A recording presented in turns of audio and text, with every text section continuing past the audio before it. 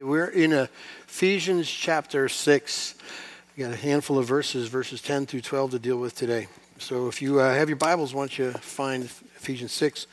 As always, we'll have the text on the screen if you forgot yours. I have to confess, I'm not the best at email. Probably no surprise to you. I really don't like it, but it's a reality, so I cooperate. That's how I choose to do it. But I have learned a skill, or at least developed a habit with email, is when I get them, I read the last paragraph first. I skip everything else and just get to the bottom line, because everybody has a bottom line. They want something, or they've got something to say, so I skip it. I ultimately read most of it, but I do that first. We are in a section of Scripture, the very end of Paul's discussion of the church at Ephesus. It is the last paragraph, as it were. And I'm not suggesting to you that it's the most important stuff, but I am telling you that it's the most sober stuff. It is the spiritual warfare that's a reality for every child of Christ. And it gets not talked about very much. It probably gets ignored more than we'd admit, but it's a reality. And we're dealing with the reality this week and the following 2 weeks. So would you read with me verses 10 through 12? Finally, be strong in the Lord and in the strength of his might. Put on the whole armor of God, that you may be able to stand against the schemes of the devil. For we do not wrestle against flesh and blood, but against the rulers and against the authorities, against the cosmic powers over this present darkness, against the spiritual forces of evil in the heavenly places.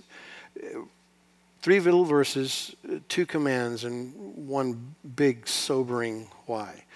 2 commands are simple. Be strong in the Lord and put on the whole armor of God. And the why is because, these are my words, there is an invisible opposition to what God is doing in the world and in your life. And it's real. So I did the count. I went back in the calendar and noted that we've spent 9 months so far, 37 sermons in the book of Ephesians. We'll have 3 more, so about 10 months in this study together.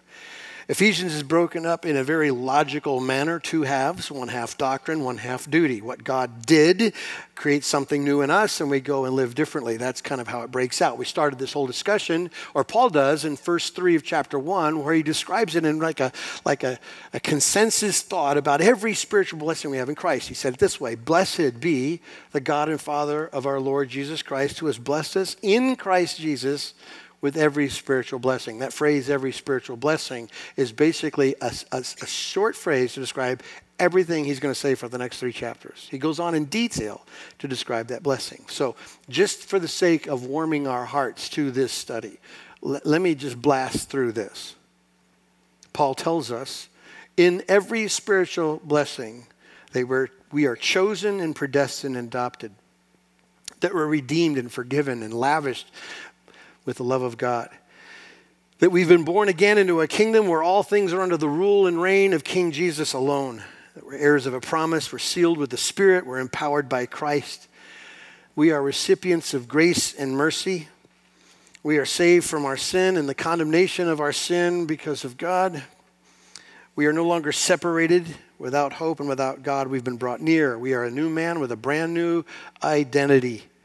We are sharers, and these are Paul's words, in the mystery of God's good news. And this mystery is that all who would believe, not just Jews, anybody and everybody who comes to Christ is his in Christ.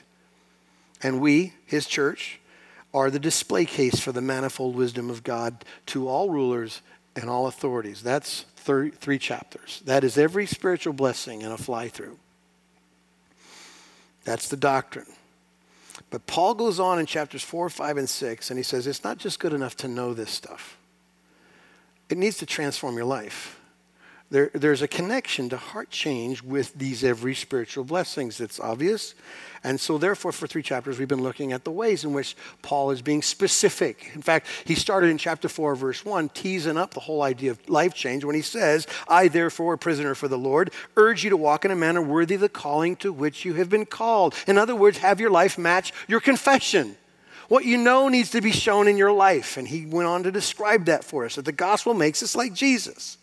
It makes us a people who are humble and gentle and patient, a people who are eager for unity, who who are growing in maturity. We're putting off our old life and our old practices, and we're putting on Christ, the likeness of God.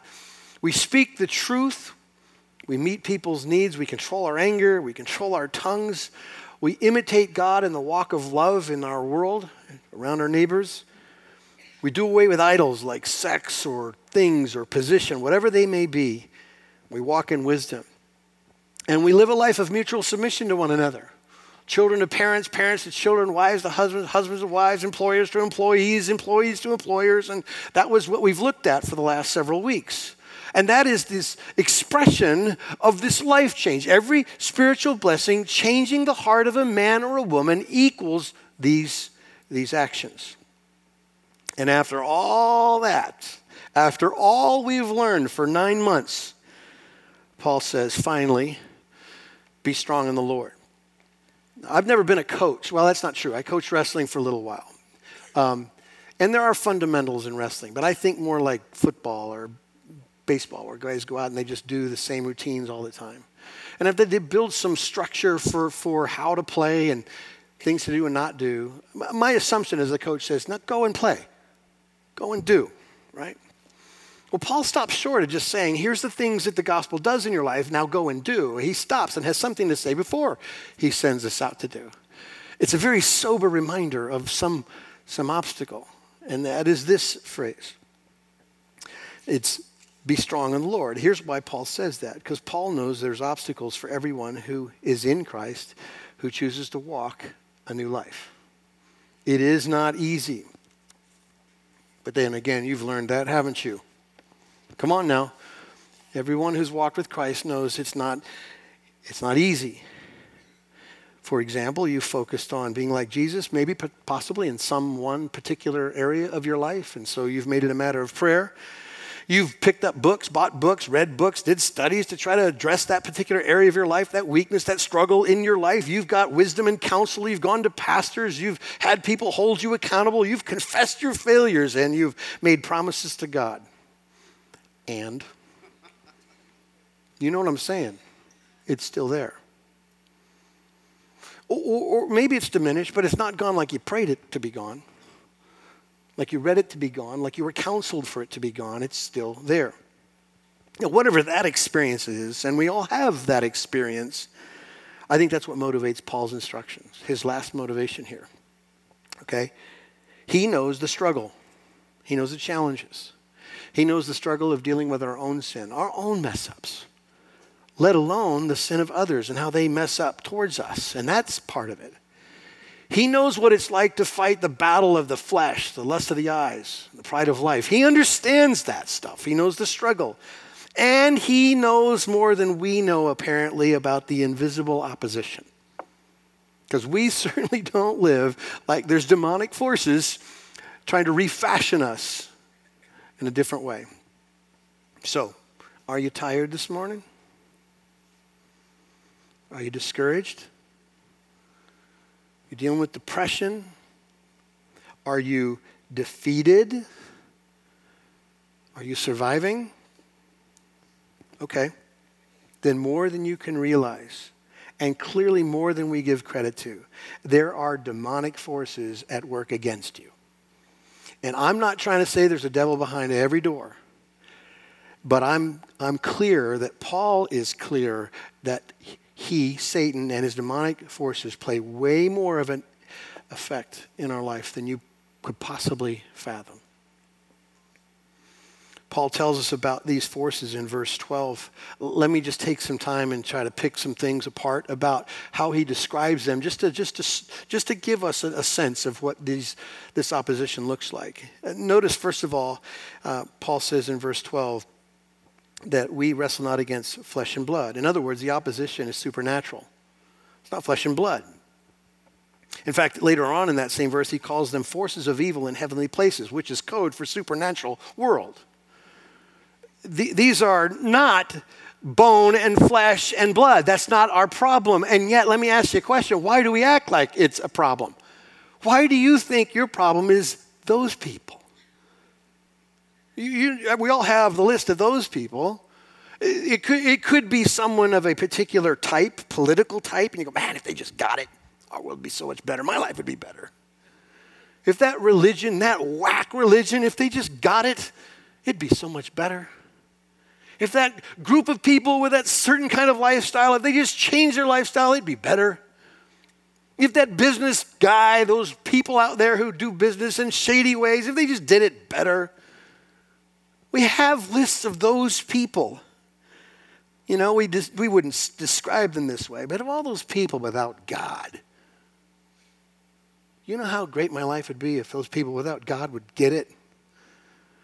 Here's what Paul tells you. The problem isn't those people. If I had the pixie dust and I could fix all those people for you, you would still have an invisible opposition. You would still have the forces of evil set up against you and Christ in you. All this thing about living godly and loving like Christ, you think it'd be easier if all those people just went away? I'm telling you, it wouldn't. You are diminishing the powers of evil that Paul talks about here. That he said, prepare yourself by being strong in the Lord. You're just acting like it doesn't matter and it's not that big a deal if you think that the fight is flesh and blood. And Paul says it is supernatural fight. Let me add to this understanding. Paul says the opposition is personal. It really hovers around that phrase, we do not wrestle. The word wrestle is struggle. The word refers to hand-to-hand combat. This is not like you and I would choose to fight a fight. You know, we'd get arrows or bullets and we'd shoot at people a long ways away. The phrase actually means sweat on sweat. It means breath to breath. It describes a picture of you in a personal, hands-on-hands conflict with an enemy. That's exactly how Paul sees the opposition. It's personal. It isn't over there. It's not a concept. In fact, this is what the scriptures tell us. In 1 Peter, Peter says, be sober-minded, be watchful. Your adversary, the devil, prowls around like a roaring lion seeking someone to devour. It's personal. Let me add to this opposition, our understanding of it. The opposition is relentless. There's a word that Paul repeats in these 3 verses a lot. Do you see the word? You probably skip over it because you don't study this word. It's the word against. He mentions it 6 times and he didn't have to. He could have said it once and just added all these categories of forces against you. But he says it the way he says it intentionally, by the inspiration of the Holy Spirit to make it abundantly clear that you and I are up against a relentless enemy. In fact, he says it kind of like this, the breath to breath, the fight to fight, the sweat to sweat kind of personal nature of it. You are against schemes, against the supernatural, against rulers, against authorities, against cosmic powers, and against spiritual forces. That's how he says it. You are against. It's relentless. Anybody feel like it's relentless? Yeah. If you're honest, it feels like it's relentless. Here's another one. The opposition is powerful. 1 John tells us, and we know that we're from God, and the whole world lies in the power of the evil one. Even in our study in Ephesians, Paul has already told us, referring to Satan, calling him the prince of the power of the air, a spirit that's at work in the sons of disobedience, that he's busy, and this is kind of his turf. Paul in 2 Corinthians talks about Satan and says that he has blinded the minds of unbelievers to keep them from seeing the light of the gospel and the glory of Christ. You want an explanation why it's so obvious to you and so clueless to other people? Well, there's a blinder going on. You think it's obvious, like, hey, you want hope? You want joy? You want to be free from your sin? Rest in a Savior. Receive what Christ has already finished. And they look at you like you're nuts. What are you talking about?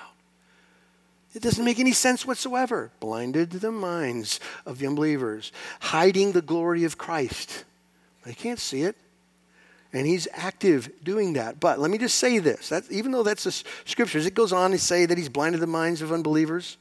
And he disguises himself as an angel of light. Even though all those things are true, as powerful as he sounds in those texts, he is not even a half of a pixel of the portrait of God's power. He can't even sniff the power of God. But let's be honest. Why does it feel like it's an evil-good fight and it's equal? Why does it feel like it depends on the day? Depends on the circumstance. Well, I'll tell you why, at least one reason why. Because Satan is a great imitator. He is not omniscient. He doesn't know everything. And he's not omnipresent. He isn't everywhere, even though you might feel like he is. Here's what he does. He fakes it with multitudes of demons.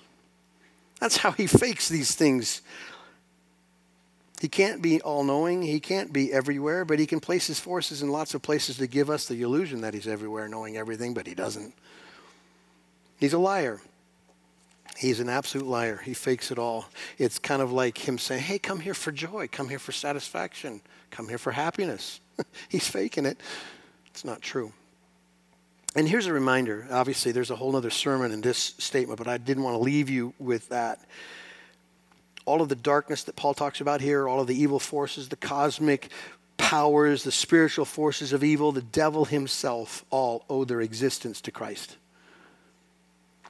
Paul tells us in Colossians 1, for by him, that's Christ, all things were created, things in heaven and on earth, visible and invisible, whether thrones or powers or rulers or authorities, all things were created by him and for him. Everything is subjected to Christ. There's one who's sovereign, there is one who knows all things, and it's Jesus. Christ alone. Christ alone. And even Satan and his demonic forces, as we will see, are in subjection to Christ. I want you to notice something else about this invisible opposition. It's organized. At least it appears to be organized. When Paul lays out kind of the description of these forces, he says things like there's rulers and authorities and cosmic powers and spiritual forces of evil. It suggests some kind of organized evil, right? Like organized crime. It's much worse than that. This is, as one writer would say, whatever these particular titles refer to in specific, at least it paints a picture of a defined and disciplined chain of command, that there is some kind of organized attempt to thwart the plan of God in your life and in the world. It's just not willy-nilly happenstance. This is an organized attack. And you probably already know that because it seems so specific in your own life, right? Possibly even in your world. One last thing to draw your attention to, and we'll extrapolate on this one, but that is this. I want you to see that our opposition is scheming. That's how Paul starts out this discussion. Put on the armor of God so that you can stand against the schemes of the devil. The schemes of the devil. He's very skilled at scheming. Let me give you a reason why. As one writer says, he has been honing his methods for a millennia.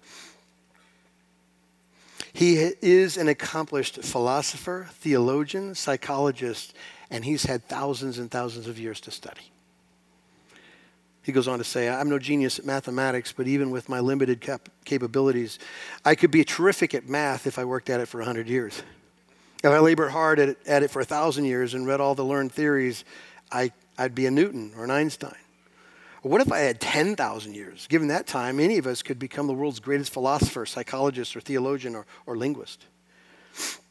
Satan has had multiple millennia to study and master the human disciplines, and when it comes to human subversion, he is the ultimate manipulator. Does that make sense to you? He doesn't know everything. He's just worked longer than anybody. He has watched and seen it played out. He knows what we're attracted to and the things we run from. He knows all that, and he leverages all of that. The scriptures tell us he masquerades as an angel of light. He knows we'd run from a red suit and pitchfork. He knows we'd go the other way. So what does he do? He puts on a smiley face, and he pretends to be truth. He pretends to be an alternative to the only way that seems as gracious, as kind as any other way. He twists the truth. That's how this whole mess got started, by the way. You can't even pick up the narrative of Scripture. You get in the garden, you find Adam and Eve, and the first words out of Satan's mouth were, did God really say?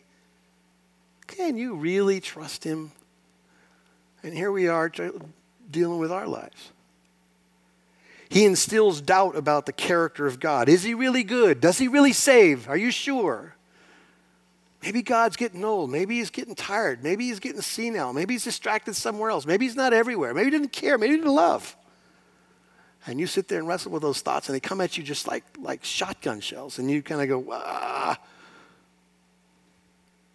He instills doubt about the character of God. And as one writer put it, his strategies are unseen and perfectly tailored for every victim. It's kind of spooky. Let me try to describe the scheming, because I think it would help for us to get more specific about the schemes. I was reading this week, and I found somebody who laid out what I thought were some really helpful points, so I just want to share them with you. Paul tells us to the church in Corinth in 2 Corinthians 11 to take care lest Satan take advantage of us, so that we're not ignorant of his devices. So this is like a description of the ways and devices that he uses, or his schemes, in other words. Here's the first thing. Satan distracts us with things we need the least. It's one of his mechanisms, one of his schemes. Let me give you one example. How about knowledge without holiness? How about sacrifice without obedience? You understand what I'm saying? Someone once said that I don't know if it's true, but at least it gives me pause. The greatest place to try to hide from God is church. If I'm there, if I hang with the crew, I'm good, right? If I'm a part of the environment and the culture of Christian, isn't Christ going to be mine then? It's interesting to me. We are more prone to increase in knowledge of what God said than we are willing to do what God said. Let me just prove my point, and I want you to be honest. Don't raise your hand. I'll see it in your eyes, okay? How many of you know more than you do? Sinner. Every one of us have gargantuan quantities of things we know we do not do, which is the ultimate counterfeit. It is the whole, yeah, I've got it. Look what I know. I'm really comfortable with what I know. Let me teach a class on what I know. But my life doesn't line up. Let me try this one. How about we're good at doing God things without God? You might be able to pick this up and split the Bible at him. You might be that guy, the Einstein of Scripture. Like you can do gymnastics with this thing. You just do it without God. Satan loves it when we get busy doing God stuff without God because he knows there's absolutely no power in it. You want it without God? Go for it. And it's busy. And it might even be true. Just has no spirit in it. There's no power in it. There's no supernatural in it. You're just duking it out with your own thoughts. Here's another scheme. Satan loves to deprive you of things you need the most. Again, one example. Seems to me that Paul's made it clear, even in Ephesians, that you and I, who call ourselves Christians, have not just been saved as individuals, but we've been saved into a corporate body. We are the bride of Christ. We are his church. That will always be the case. You are never not the church. You're never not plural. That's how the scriptures define it. In other words, we need each other. In fact, the body, according to Paul's writings, needs all the body in order for the body to grow. No individual grows without the body, and we can't fulfill our call. So this mandate to make disciples of all nations is totally impossible if it was just your mandate. You need the church. We need each other, right? Anybody got a problem with that narrative so far? Okay. Then let me ask you this question. What are the good, and I put quotes around good, what are the good reasons why that kind of body life just doesn't work for you?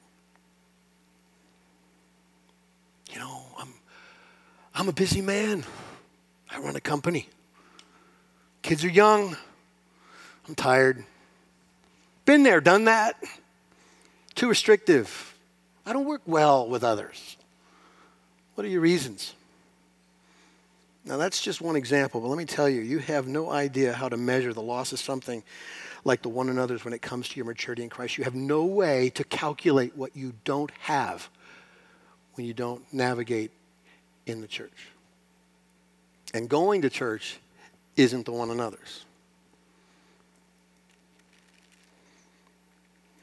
It's interesting, though, when we're presented with options, it's not like Satan sets before us an obviously evil alternative to the obviously good. He's more subtle than that. It's not like he said, hey, here's your choices, federal crime or love other people.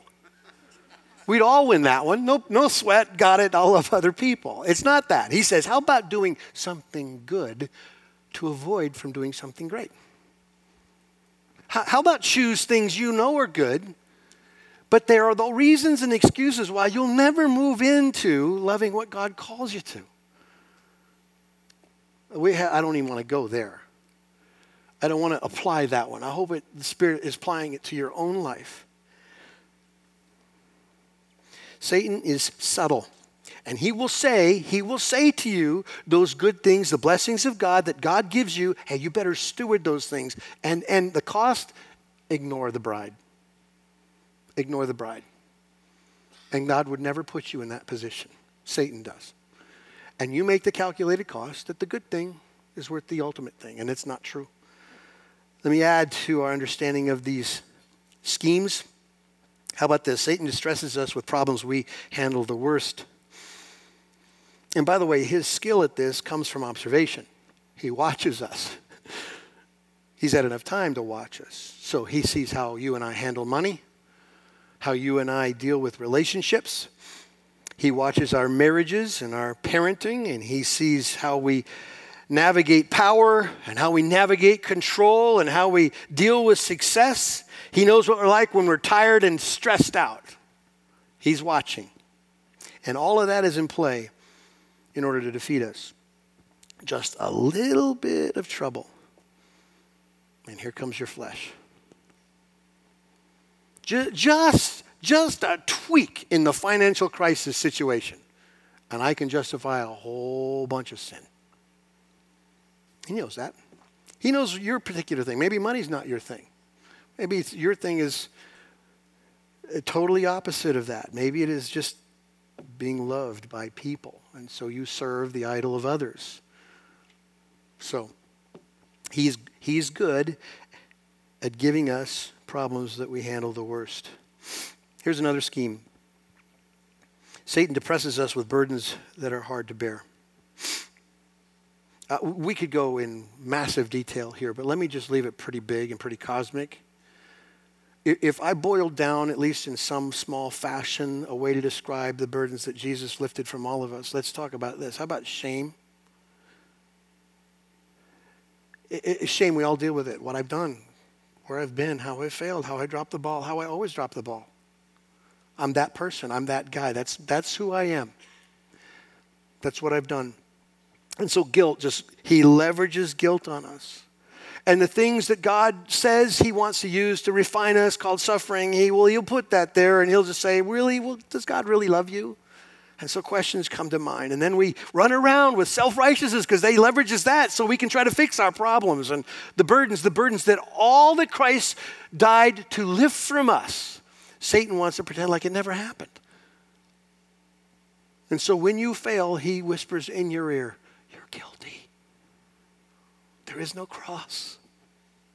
There could be no forgiveness for you. This is the 105th time you've come with this. And so he brings that to us. Here's what the scriptures tell us. Jesus said, come to me, all you who are weary and heavy burdened, and I will give you what? Rest.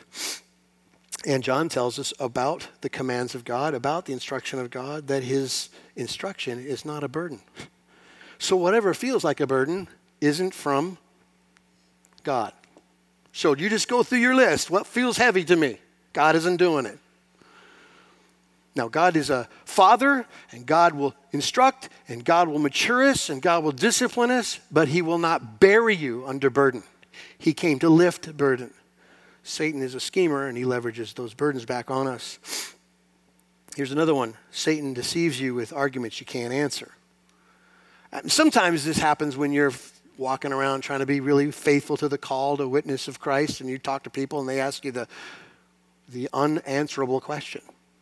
Have you ever considered old earth, young earth? And you just, you lock up. You don't know what to say.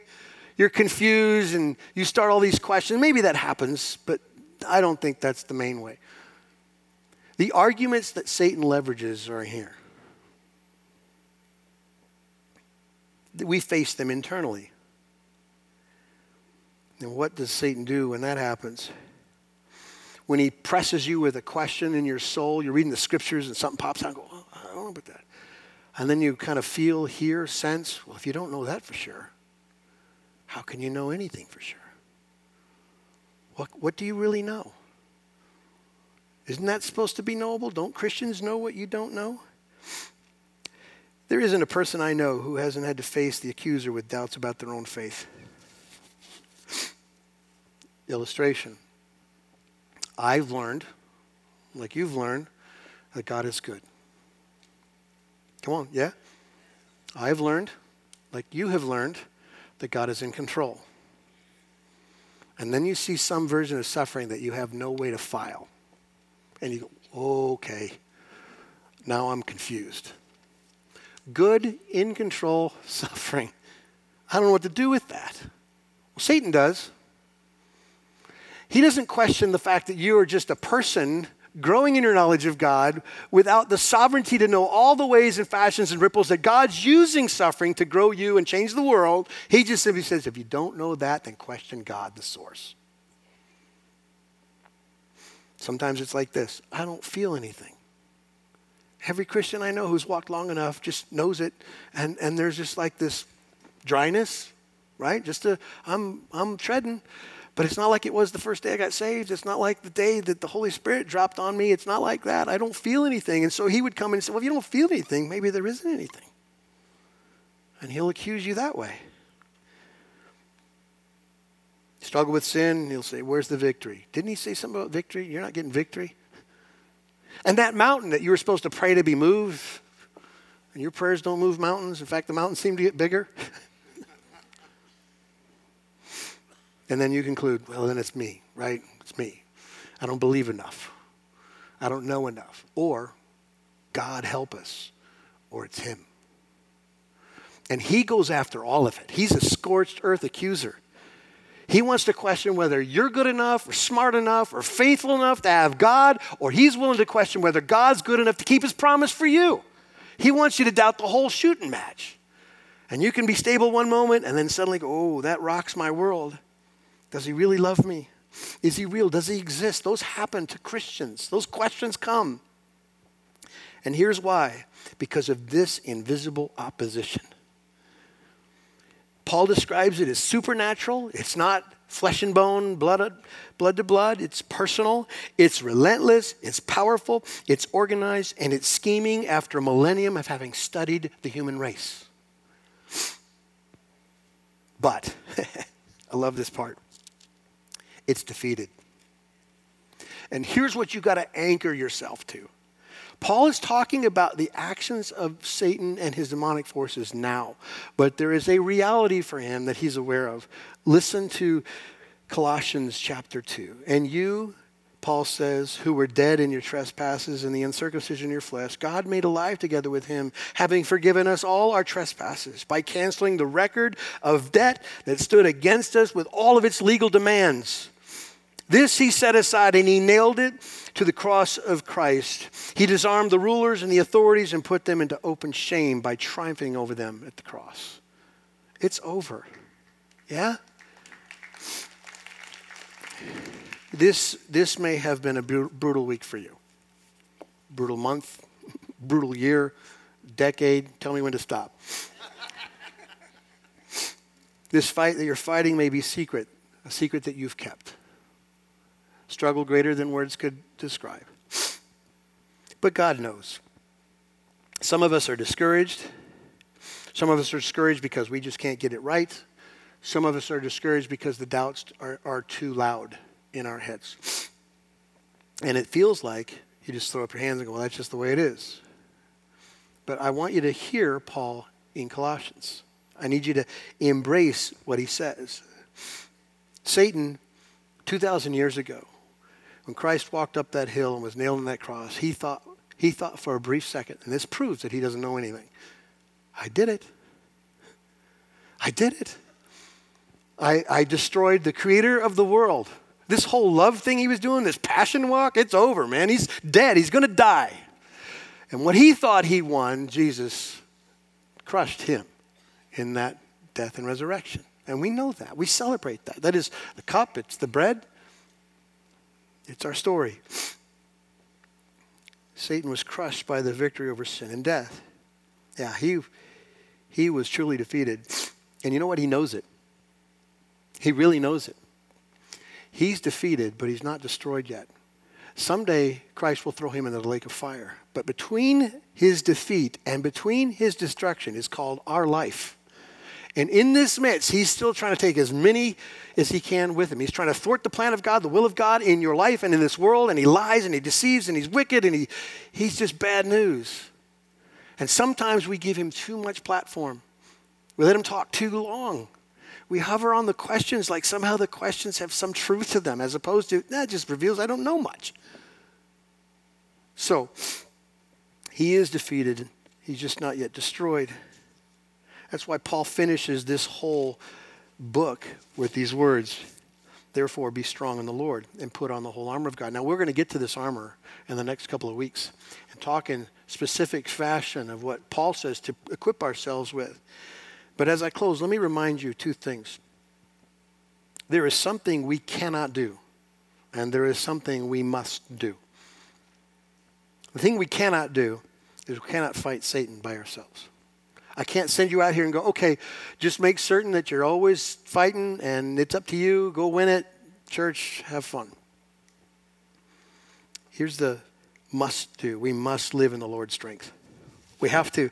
And that's how Paul writes it. He says, finally, be strong in the Lord. You see that? Is that phrase familiar to you?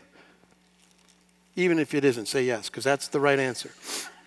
Chapter 1, let me just remind you how this whole narrative started about what is ours in Christ Jesus, all the spiritual blessings. This is how Paul rolls it out for us.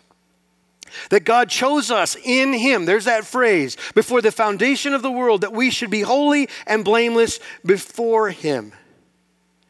Verse 7, in him we have redemption through his blood, the forgiveness of our trespasses, according to the riches of his grace. In him we have obtained an inheritance, having been predestined according to the purpose of him who works all things according to the counsel of his will, so that we who are the first to hope in Christ might be to the praise of his glory. That phrase, in him, rings over and over and over and over and over again in the doctrine of Paul's communication to the church in Ephesus, okay? And I think sometimes we're more comfortable with it being about our salvation than about our living. And I want you to understand things. Everything about our salvation depends on being in Christ. There is no salvation without being in Christ. Okay? Paul makes that clear. There is also no strength. And Paul is making that clear. You feel the tension of the struggle, of the schemes of the devil, of the doubts in your own mind and the fear in your own heart. You feel that? Well, there is no shot at victory without strength in Christ. You can know more. You can try more. You can pray more. You can do all those things. In Christ is the key phrase to this. We do not fight with the facts of our salvation. We fight with our Savior. Does that make sense? Let me finish with a couple of thoughts. Here's a quote. God's strength cannot be mistaken for mere internal energy, as though God were promising to dispense spiritual vitamins or pep pills. Paul's specific wording indicates that God does not want merely to supplement our strength with his, but so to invigorate the new life that he has regenerated in us, that he becomes our strength. This is not just words. This is reality. He becomes the fighter. He becomes the strength. He becomes the heart of the whole resistance. So, be encouraged. Satan and his demons were defeated at the cross and are now under Christ's feet and yours. So the invisible world in which they attack us and we defend ourselves is the very world in which Christ reigns over them and we reign with him. If we are filled with the Spirit, Satan's forces cannot subdue us. When we avail ourselves of Christ, there is always victory. Next week, we're going to unpack all these specific ways in which we avail ourselves of Christ. Hope you come back. Hope you're encouraged. Let's pray for God's strength. Lord God, I do pray for all of us in this room. There is this whole other part of unseen. It is the rulers and authorities, cosmic powers over this present darkness and spiritual forces of evil in the heavenly places all set their attention against Christ in us and in the world. And to be honest, Lord, it feels that way sometimes, but we don't know how specific it is, how personal it is, how powerful it is, and how scheming it is. God, would you help us? Help us to perceive that when the attacks come, they're not because you have failed or you have changed or you were lost in the first place. It's because there's a liar and a deceiver and an imitator in the room. God, there's not a demon behind every door, but there's clearly more influence than we ever give it its due. So as we leave here today, I just pray that we would really hover in on what it is to be in Christ. And what would come from that is faith, a deep faith that would push back on the darkness. That's our prayer, and we pray it in Christ's name. Amen.